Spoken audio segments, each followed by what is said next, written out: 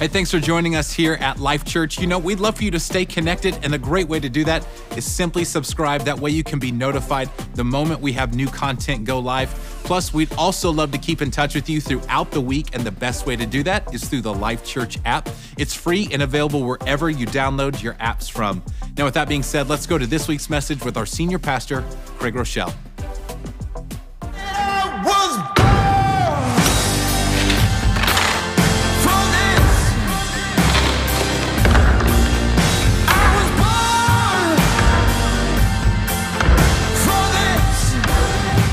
Hey, I'm incredibly honored to have all of you with us today at every single Life Church location.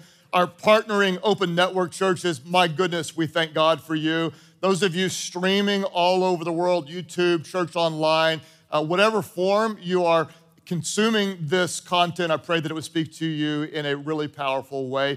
Let me update you in case you're just kind of joining us. Today, we're actually concluding a 4-part message series.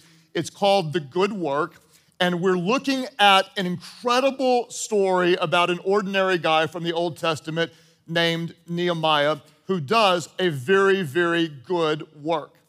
Here's what I know about you, and I believe this with all of my heart, that you are not created by an accident, that by the providence and goodness of our God, He knew exactly what He was doing when He made you.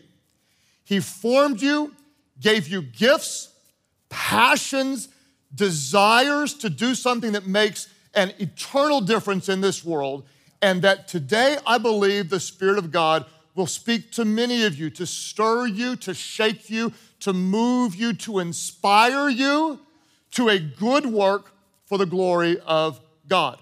I believe that God has a good work for every single one of us to do things that make an eternal difference. Let me bring you up to speed about Nehemiah in case you missed earlier weeks. Who is Nehemiah? Nehemiah was an ordinary guy from the Old Testament. He was not a prophet, not a pastor, not a king, not a warrior, not a building contractor. He was a regular guy who was actually serving the king, Artaxerxes of Persia, in a role known as a cupbearer. He was kind of like a consultant or a servant and an advisor to the king. And he heard from his brother about the plight of his people. If you missed earlier weeks, we studied that in the year 587 BC, under the reign of the evil king Nebuchadnezzar, the Babylonians came in and completely destroyed Judah, crushed Solomon's temple, burned the gates, left the city in complete ruins, and literally thousands of Jewish people were taken into captivity. Decades passed, and no one could seem to rebuild the wall. Then one day, Nehemiah's brother traveled to see Nehemiah and told him about the plight of his people, and Nehemiah's heart sank.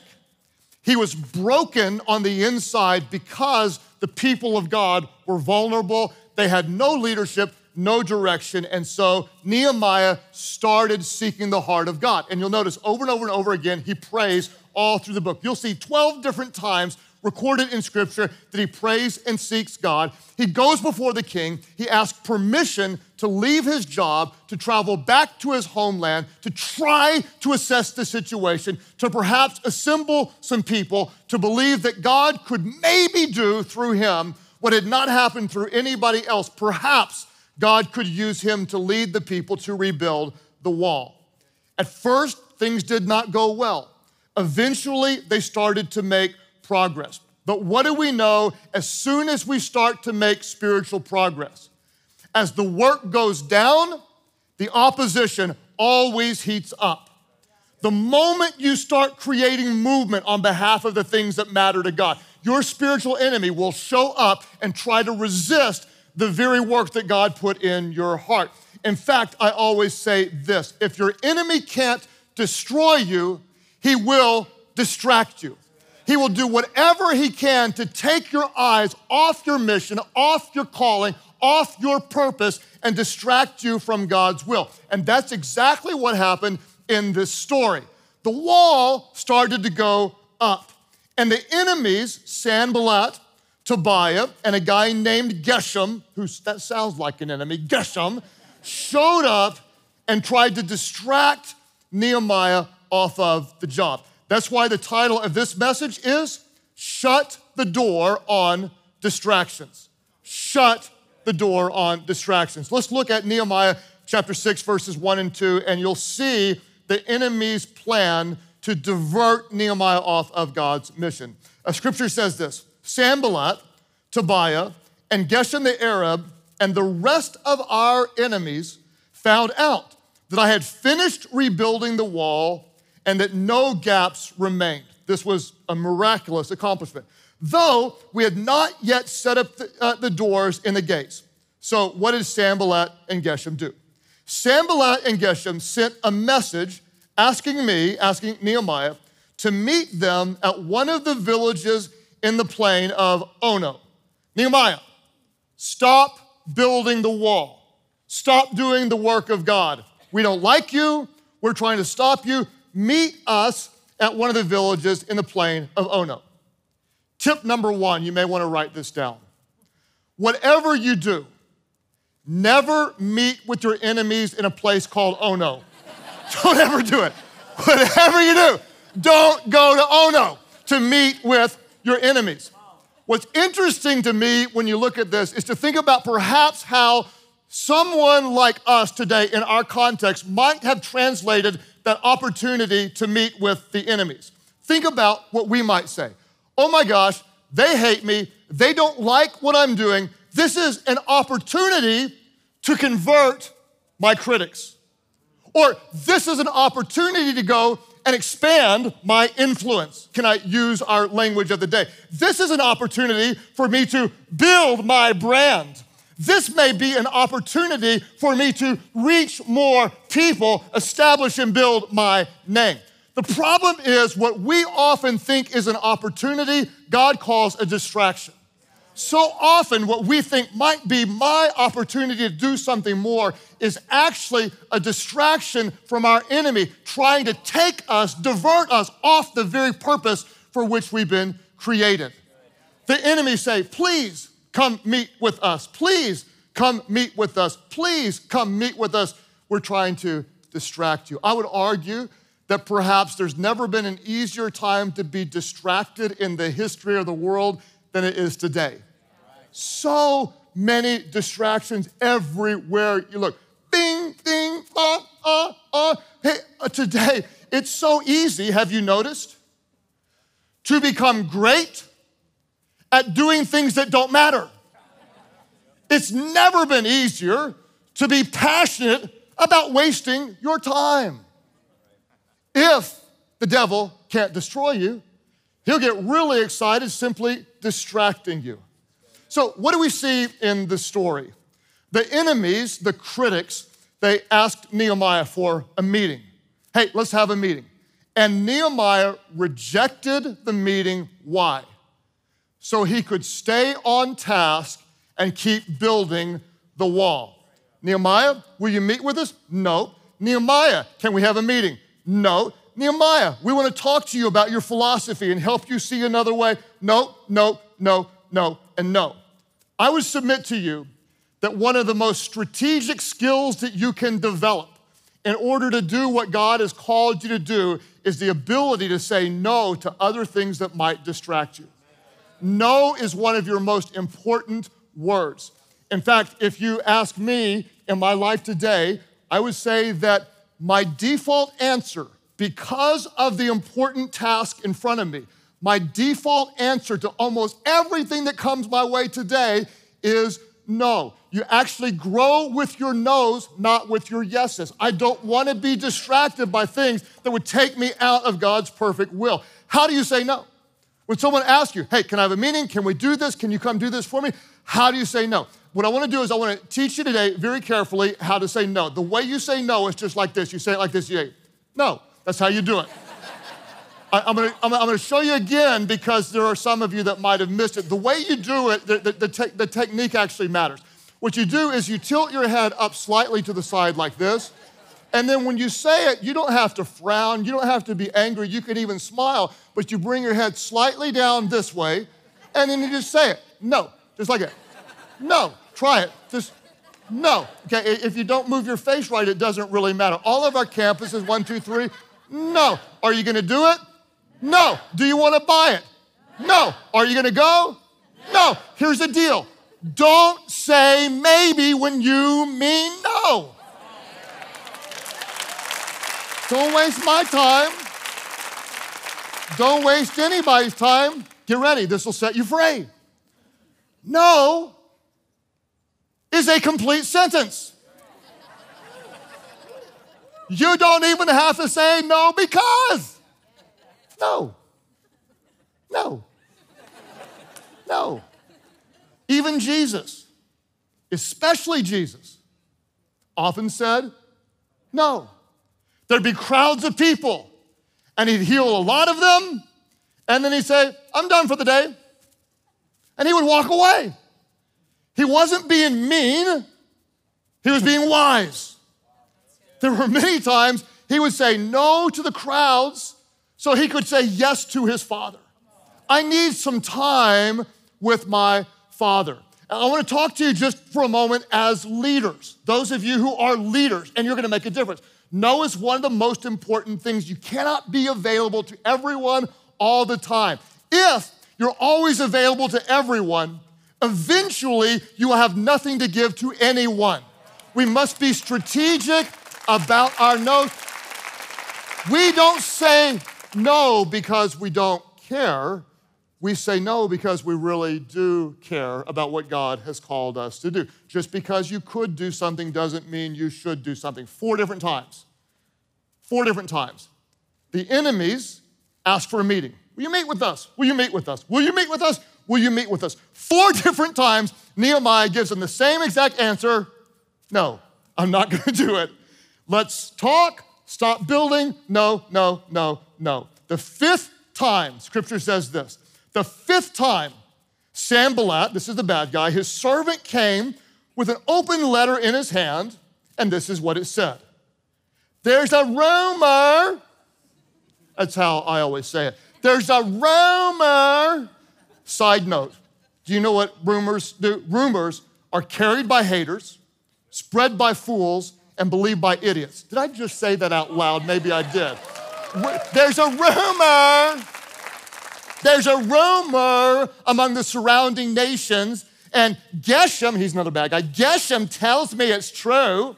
The rumor is that you and the Jews are planning to rebel, and that's why you're building the wall. According to his reports, you plan to be their king. There's a rumor. Don't let the whispers of people distract you from the call of God. Don't let it happen. Don't let it pull you away. I hope you'll understand you will never do big things if you're distracted by small-minded people.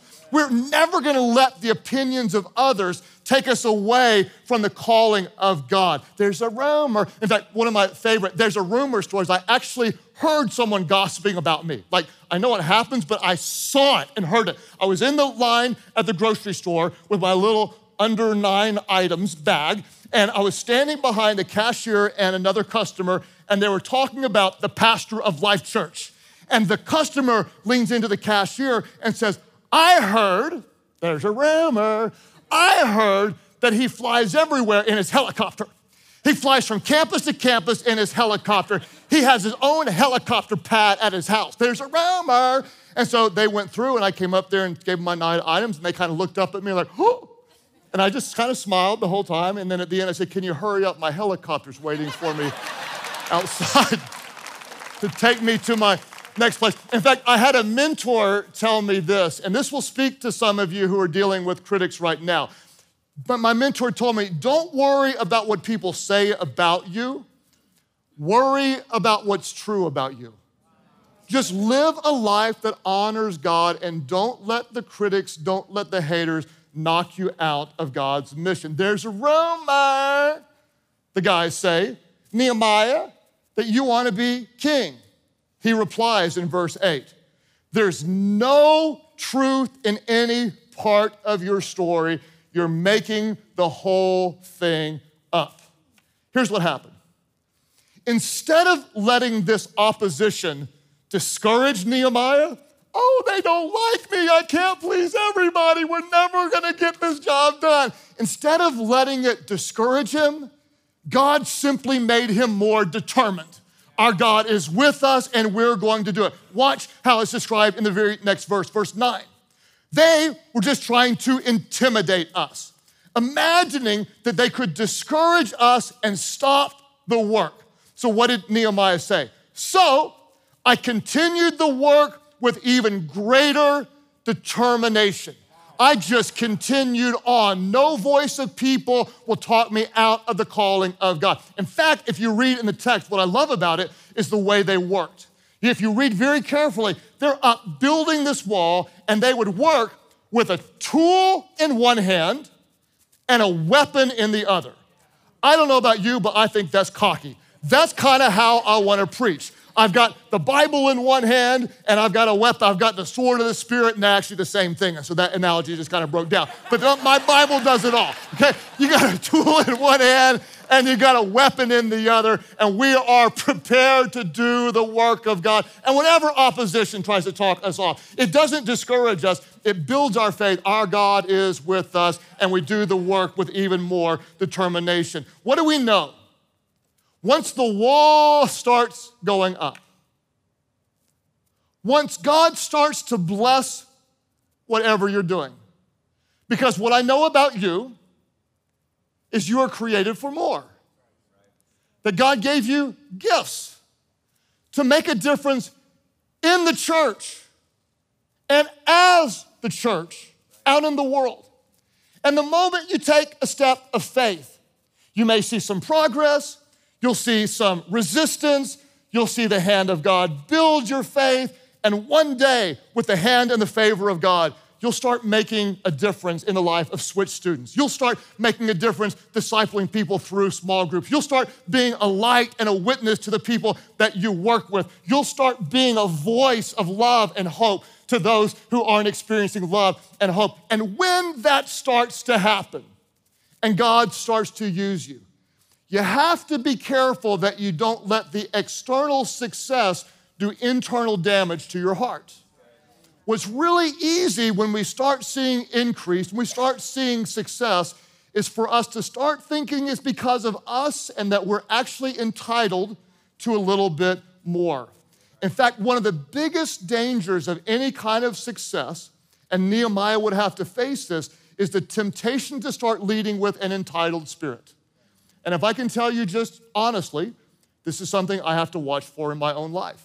Because a lot of people faithfully serve me, and if I'm not careful, like, I need it now, and this, that, and the other, and I deserve more, and I need some perks because of the sacrifices I've made, and you have to watch for that when you're successful. I want you to see how Nehemiah dealt with the temptation to be distracted with an entitled spirit. Verse 10 says this, Nehemiah said, later I went to visit Shemaiah, and he said to me, so here's a new character, and this guy's got some inside news for his buddy Nehemiah.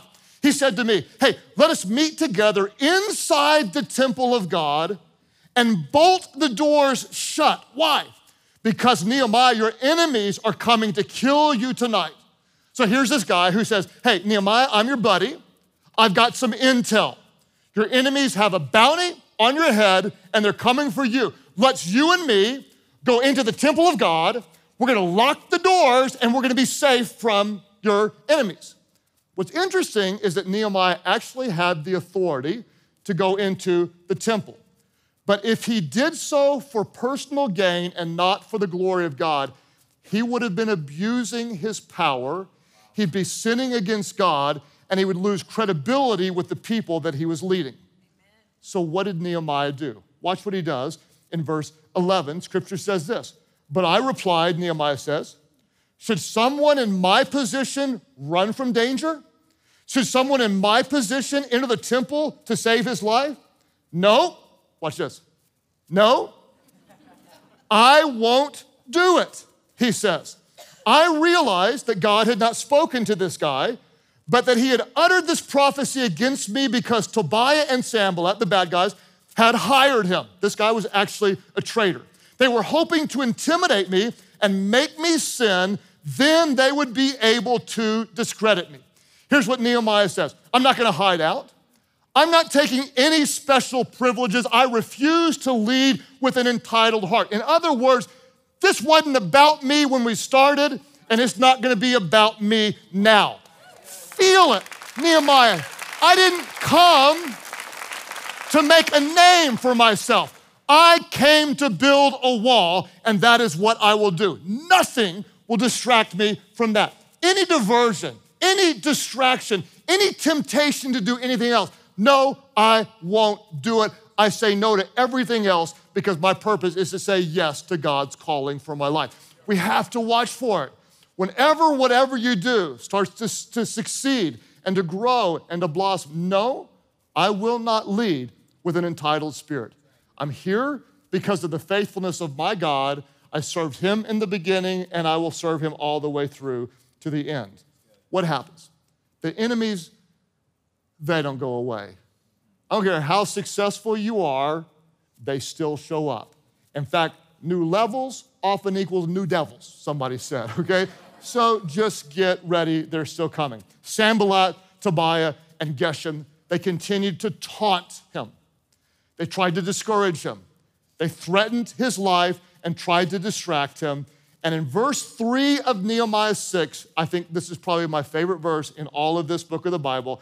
Finally, Nehemiah responds, and let me tell you what he didn't do. He didn't come down off the ladder. He stayed on the ladder, kept building the wall, and he sent them this message. I sent messengers to them saying, I'm doing a what? Let's say this loud. I'm doing a, say it again, all of our churches, I'm doing a what? I'm doing a great work. If you remember in week number 1, chapter 2, we looked at this. Nehemiah said, let the good work begin. He knew when he started, it was a good thing.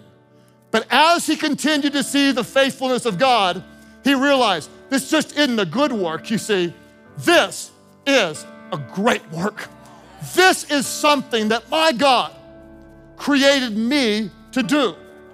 Put me in the exact place at the right time with the right king to grant me the right provision, to do the right purpose, to go back and inspire the right people, to do something that will outlast me. This isn't just a good work.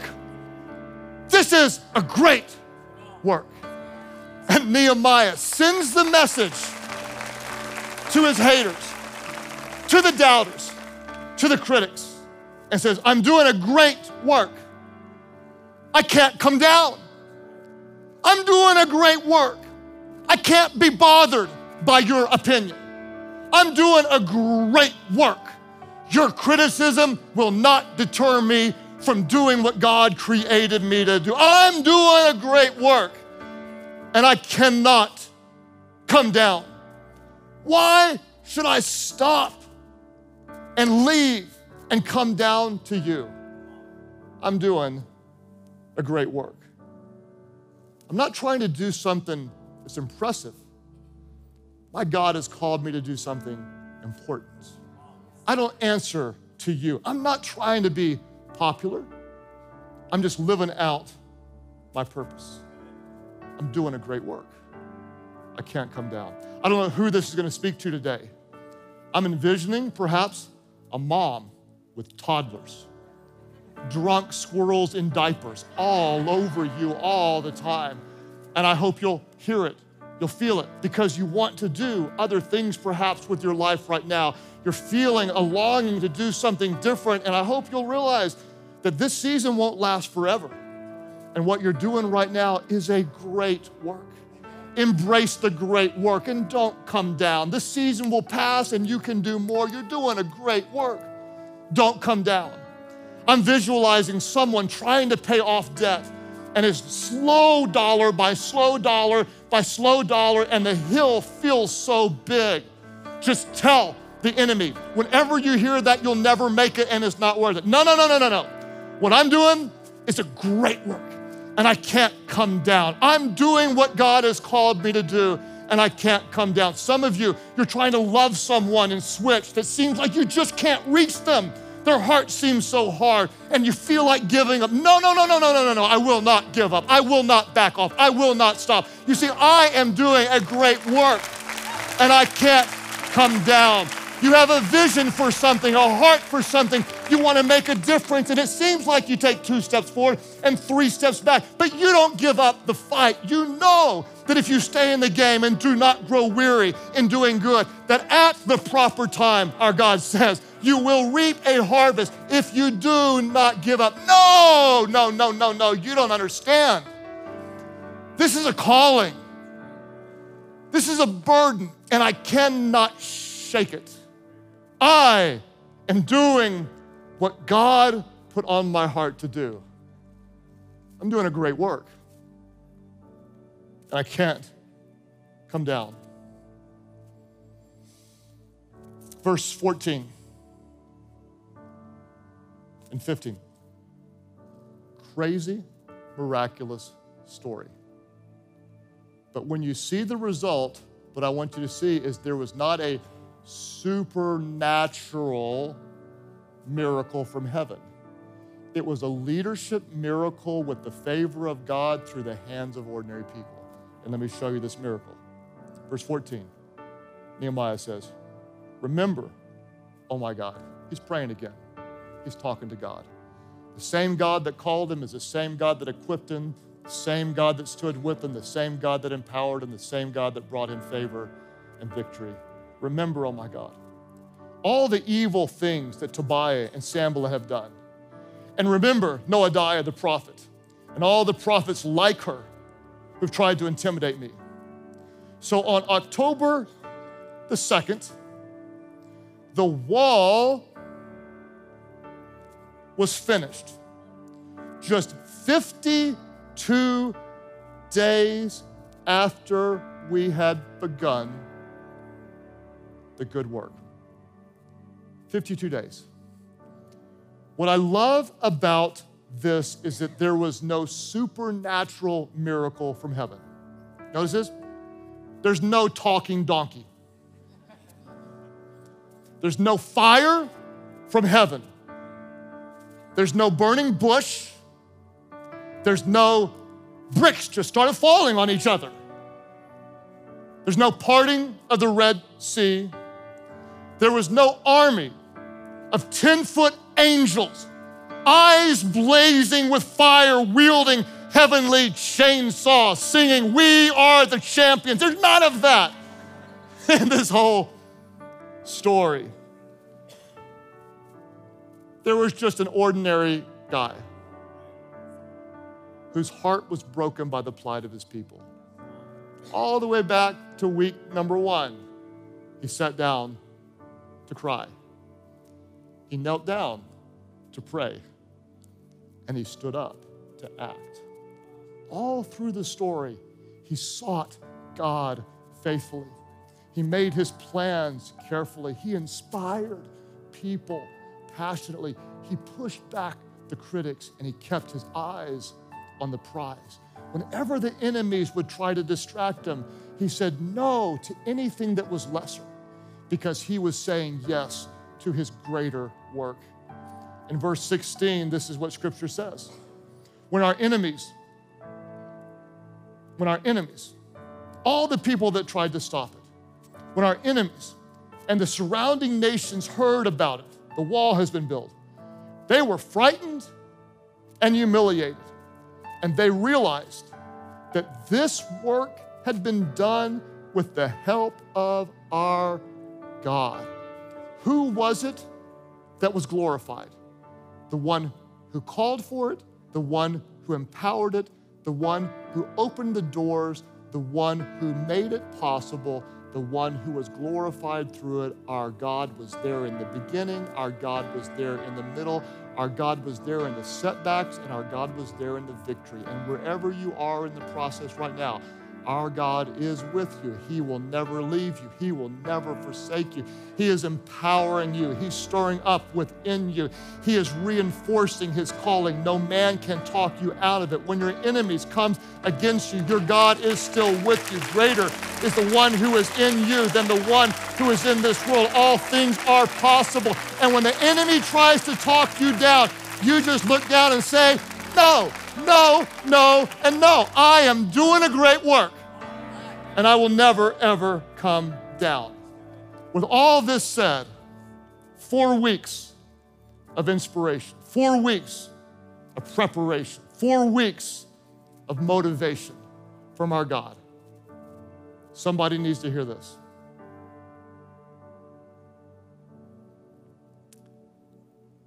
You will never finish what you don't start. Sit down to cry, kneel down to pray, stand up to act, and let the good work, no, excuse me. Let the great work begin. And everything you do it all for the glory of God. Let your great work begin. So, Father, we ask by the power of your Spirit that you would equip us, your people, your children, God, your church, to do what you've called us to do. At all of our churches, as you reflect in prayer, those of you who are followers of Christ and realize you are created for more. Let me talk directly to those of you that are not yet serving anywhere in the church. Let me tell you this. You're a part of the family of God. You are a part of his body. And if you aren't using your gifts and expressing your internal God-given passion, there is something our God wants to be done for his glory, to make a difference in the lives of others that's not being done because you're not in the game. Others of you, you're already doing something. You're finding the fulfillment, or maybe you're even in the middle of the struggle, but you recognize God really wants to do more.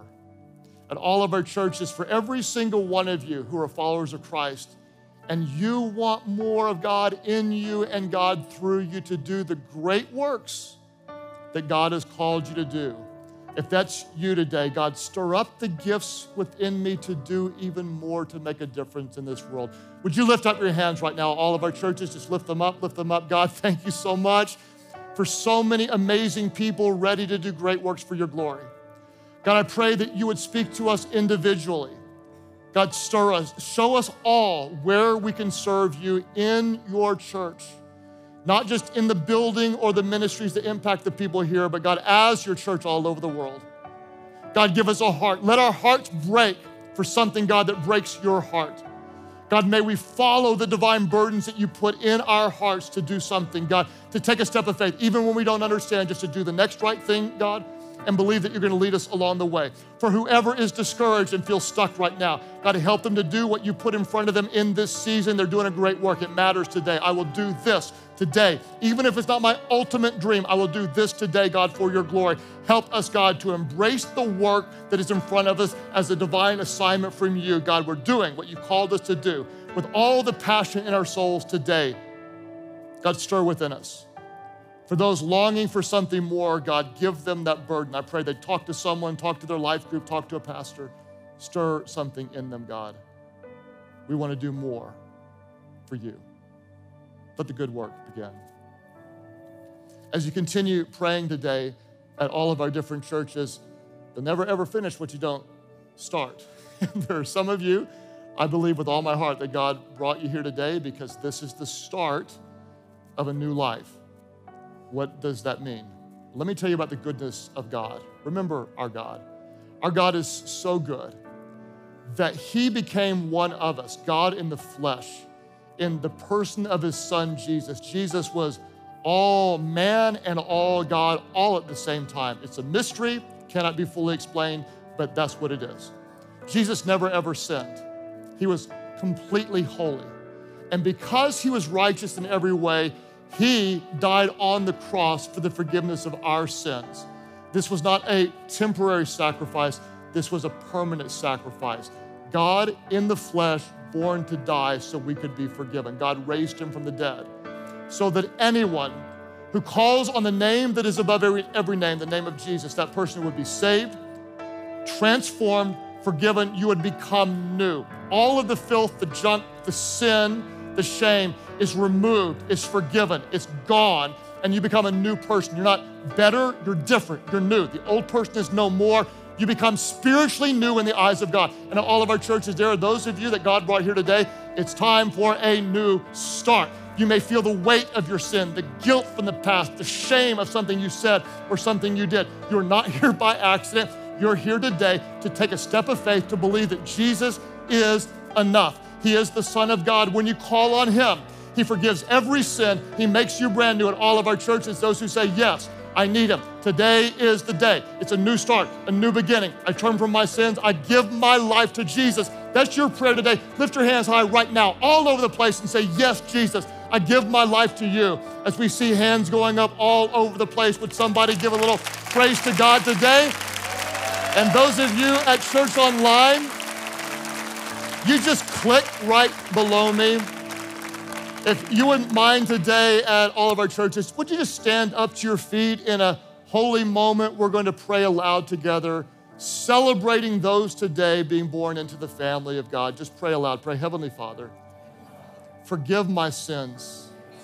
Save me. Jesus, be the Lord of my life. Fill me with your Spirit so I can start new. Forgiven, redeemed, and called. My life is not my own. Lead me to a great work, all for your name and to show your love. Thank you for new life. You have all of mine. In Jesus' name I pray. Would somebody celebrate big? Somebody worship God and welcome those born into God's family today.